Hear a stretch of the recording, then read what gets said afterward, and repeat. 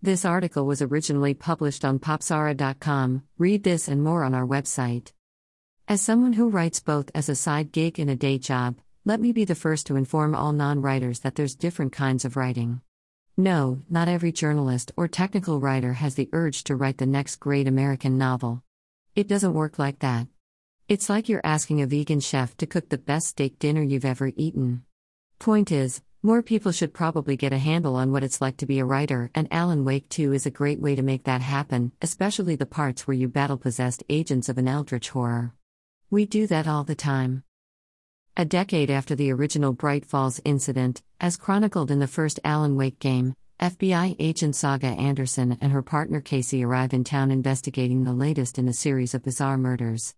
Initial discoveries suggest that the Cult of the Tree, a murder cult that loves murder and also cult activities, might be behind it all, but players familiar with the Remedy cinematic universe likely won't be surprised to hear that there's a lot more going on than initially meets the eye. Case in point, the return of horror author Alan Wake himself after vanishing into thin air for 10 years. He's back, he's got a lot to talk about, and he might be the key to figuring out what's happening in Bright Falls this time around. You'll play as both Saga and Alan in this survival horror puzzle action adventure mix-up, with Saga focusing on the events in modern Bright Falls and Alan spending a lot of time recounting his horrifying adventures in the dark place where he was trapped.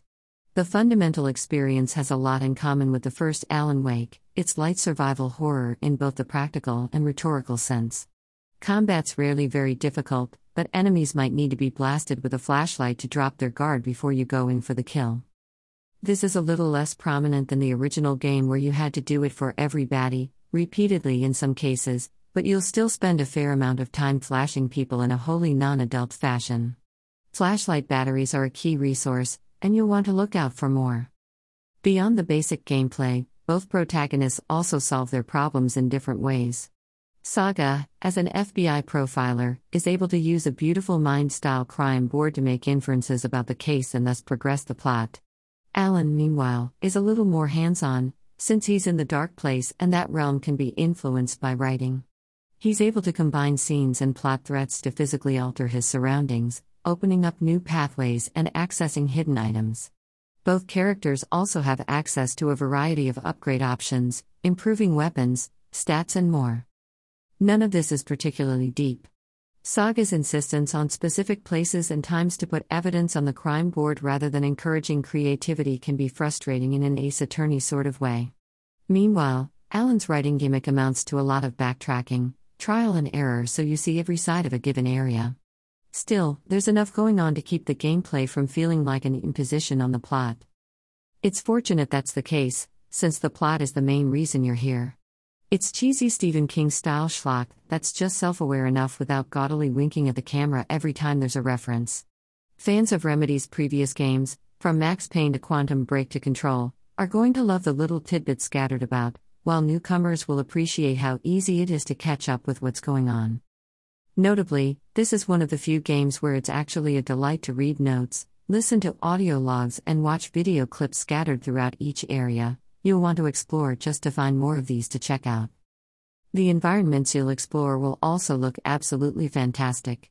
Alan Wake 2 is a lovely game that will happily put your hardware through the ringer. Even top-end PCs will want to put the powers of super sampling DLSS to work here in order to get a stable, comfortable frame rate without compromising on the visuals. Once you've got everything set up, though, this game is a detailed delight and one of the best examples of next-gen graphics around. Alan Wake 2 is currently only available on the Epic Games Store on PC, so if you're deeply invested in the digital store wars, that's something to bear in mind. On console, of course, and for the other 99.99% of players that don't care about which identical storefront they use, Alan Wake 2 is an easy recommendation. It's a solid, well-made mystery sci-fi fantasy horror hybrid that does all of its many genres justice. It's also a fantastic showpiece for high-end gaming hardware and a decent enough shooter besides.